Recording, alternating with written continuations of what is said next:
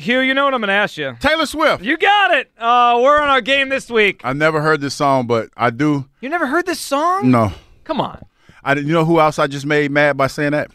That I've never heard this song? Our next guest? Yes, I've made him pretty upset by How saying have you never heard this one? Ross, I've never heard the song, man. I don't listen. I'm like, Taylor Swift is not in rotation. Okay, yeah, Ross. I don't believe you at all. Ross, okay, fine. Give me 3 Taylor Swift songs that I need to have in my rotation right now. 3, just 3. Oh gosh, there's no way I can just do 3. Okay, 5. Oh man, this is something like my daughters will get mad at me if I don't give the right ones. My favorite song is "Wildest Dreams." Kyle, you got it. I've never heard that one.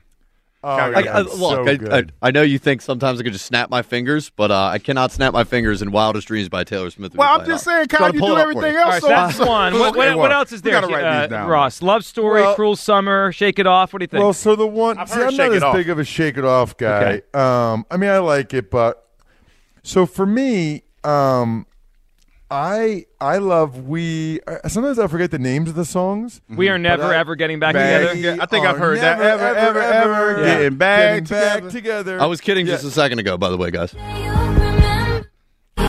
Yes, Wildest Dreams. Sorry. So good. I like Love Story. Love Story's a good one. 22. You know 22, Hugh? Nope. We got to go listen to that one.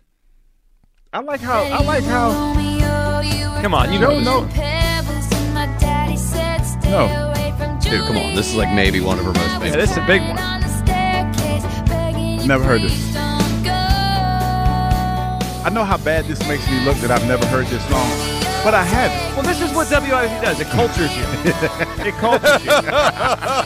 We get cultured here on WIP. And we also, once in a while, talk about some football. Ross, let's talk about a team.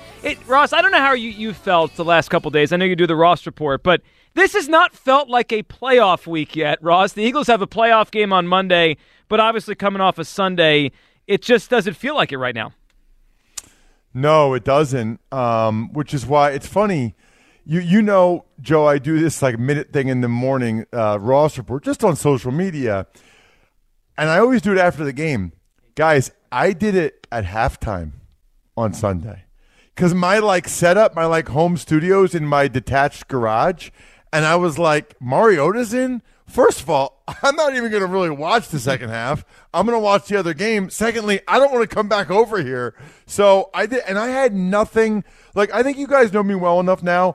I'm a really happy, positive, optimistic, positive person. I had nothing. After every game, no matter what, I give the good and the bad. I had zero good. I had nothing good to say. I will say this. And by the way, you were right about a lot of the things, Joe, that you said on the pregame show. Obviously, the stuff you said about sitting the guys. And if you remember, I think, guys, I was the one that said, well, worst case scenario is you play the guys and you end up resting them for the opposite because they're getting their you-know-what's kicked, which is what ended up happening. Maybe that wasn't worst case scenario. I don't know. But it was bad. I'm back to being optimistic today. It only took me a day. It took me all day yesterday. But here's my optimistic lean. They should be getting a lot of guys back for this game, right? I mean, it sounds like Devontae Smith, definitely DeAndre Swift. He was just sick. Darius Slay. I think A.J. Brown will be back.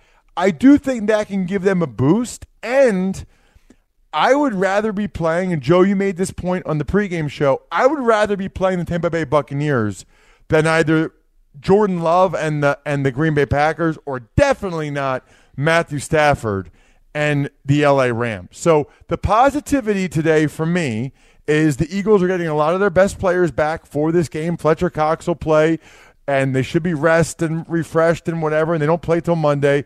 And this is the best team they could be playing. And so if they can just go out there Monday night, guys, and run the rock and play well and win the game, then who knows what happens? Then you get a little bit of momentum, then you feel better about yourself, then they'll at least convince themselves at that point that it's a new season, it's a tournament, the way the season ended, that wasn't them. It doesn't matter, all that stuff. But they really got to get off to a good start against the Bucs on Monday night. Agreed, Ross. I agree with you on that. It's the best matchup they could possibly have gotten. On the line with us, Odyssey NFL insider Ross Tucker. Insider calls are brought to you by Old Spice. Men have skin too. All right, Ross, we'll get back to the Eagles stuff in a second, but breaking NFL news, want to get your take on it as it happens. Mike Vrabel out in Tennessee. Looks like they fired him, which surprised me a little bit. Do you think that could be the Belichick replacement in New England? It's possible. I'd had a couple people say to me that they thought it would be Gerard Mayo. The linebacker, young guy that had a lot of offers last year, had a lot of interviews last year, but he turned down a lot of the interviews. I don't know what title or money Robert Kraft gave him, but Mayo was a sought-after guy last year. I don't even know if he interviewed anywhere. He kind of did one of those, I'm not ready, I'm not going to go. So because of that, there's a belief among people that, up in New England or maybe that know Mayo or played with him that he's got a pretty good chance. But what I would say to you, Joe, is I think now Robert Kraft has options because there were reports out there that Vrabel would be interested in going to New England. And just as a reminder, right, everything you guys hear about any of these coaches and the teams that have interest, it's coming from their agents because they're either trying to get their client a job or they're trying to get their client more money. Like I laugh when I see these reports about, Jim Harbaugh loves it at Michigan, but, if you can persuade him, these teams, everybody that knows Jim Harbaugh knows he desperately wants to go back to the NFL. Literally everybody. I've not talked to one person that thinks there's any chance Jim Harbaugh stays at Michigan because of the NCAA stuff and the recruiting, and he looks at himself as an NFL guy. Like, he's definitely going to the NFL. Ross, when you look at some of these potential jobs that are going to come open, let's say if Ross Tucker, somebody called Ross and say, hey, Ross, like, you could have one of these jobs. What job is Ross taking? And why? Yeah, so that's interesting, right? Because I think for a lot of people, sort of the initial reaction would be the Chargers. And I can see that for a lot of different reasons, right? I mean, biggest one is you have Justin Herbert. You have some other good players. The issue there is for all of these jobs, you really got to dive into it because the Chargers are the only team paying two edge guys well over $20 million a year. They're the only team paying two receivers way over $20 million a year. And this, by the way, this is what I would do if I was a GM like Tom Telesco. If you guys look, they went all in for this year. Like they're in a situation where Mike Williams and Keenan Allen, these guys all have cap numbers of like in the $30-some million each next year. The Chargers are way over the cap.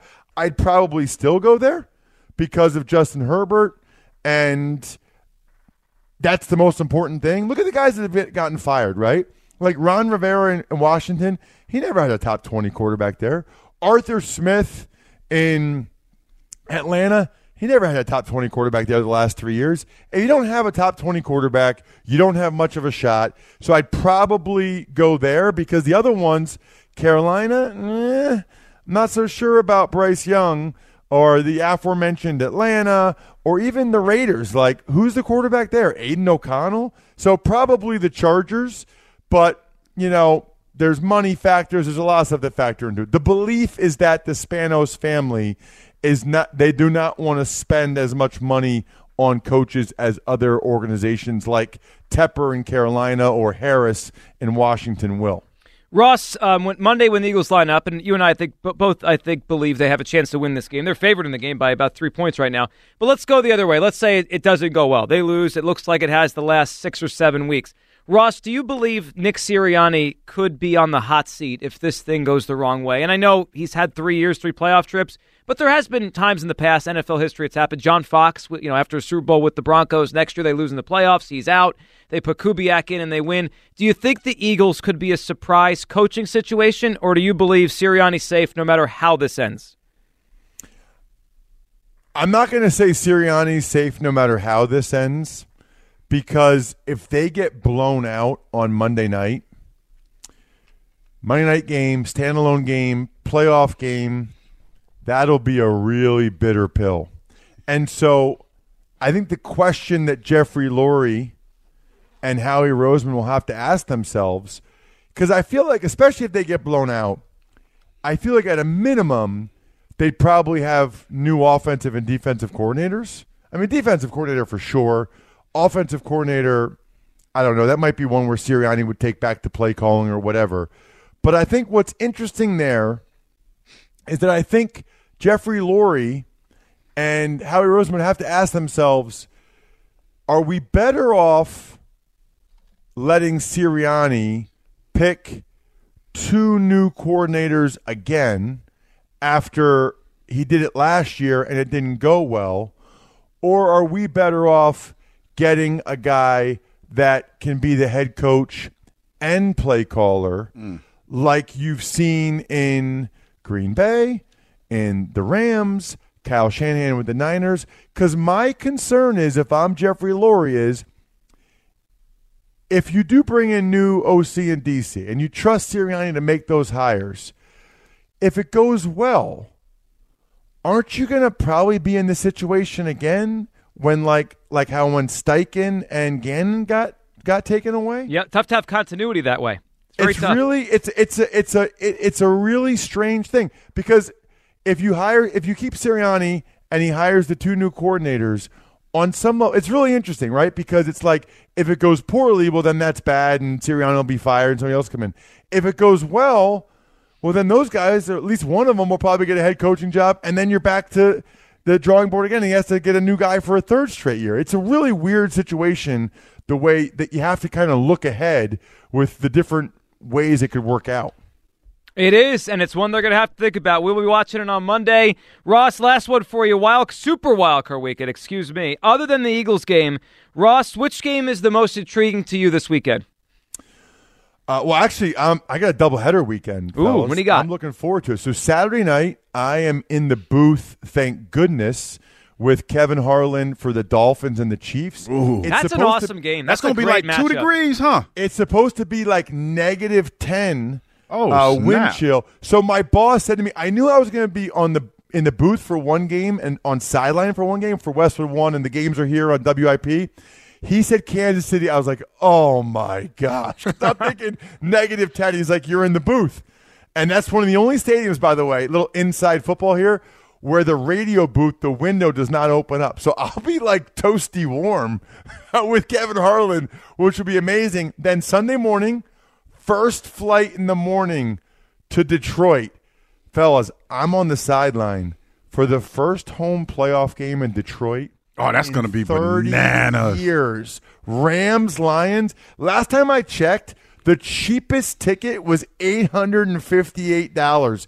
It's the highest priced wild card game ticket of all time, and they're going to be paying me to be on the sideline. That game's going to be sweet, because Stafford, the corners for the Lions are not good. So Stafford's going to be slinging all over the place to Puka Nacua, Cooper Kupp. Like, that's going to be an awesome game. So I would say that one, Joe. I would say it's hard to go against Rams and Lions.